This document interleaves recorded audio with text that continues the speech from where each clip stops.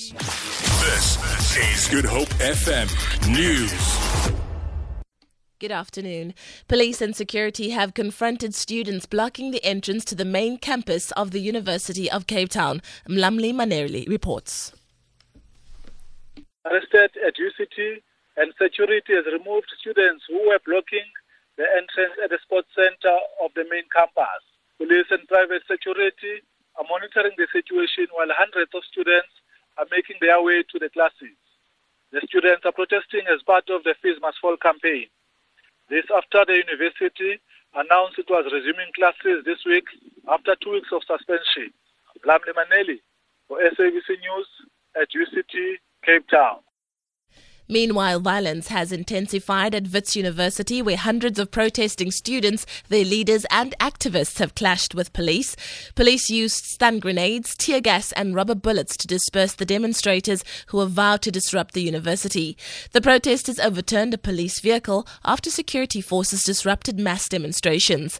Wits management earlier issued a strong warning that if lectures did not resume today, the university was likely to be shut down indefinitely.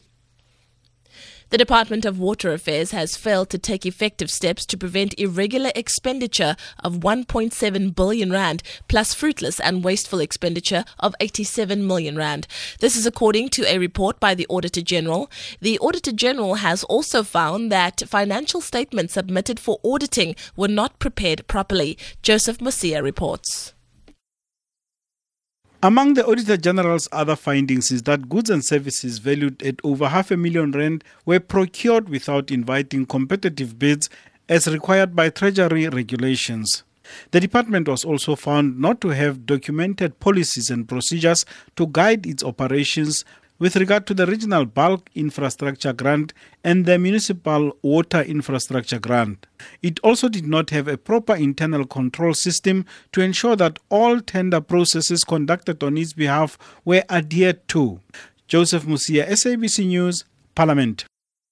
And finally, scriptwriter of the new South African film Nume Scully has visited the ruins of the old Pollsmoor prison in Westlake, Cape Town, where he was incarcerated more than 50 years ago for the first time since his detention in the early 60s.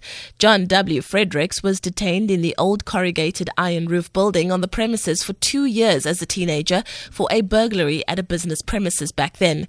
70-year-old Uncle John, as he is fondly known today, says the old place brings back sad memories of young men who had wasted their lives by making the wrong choices in life.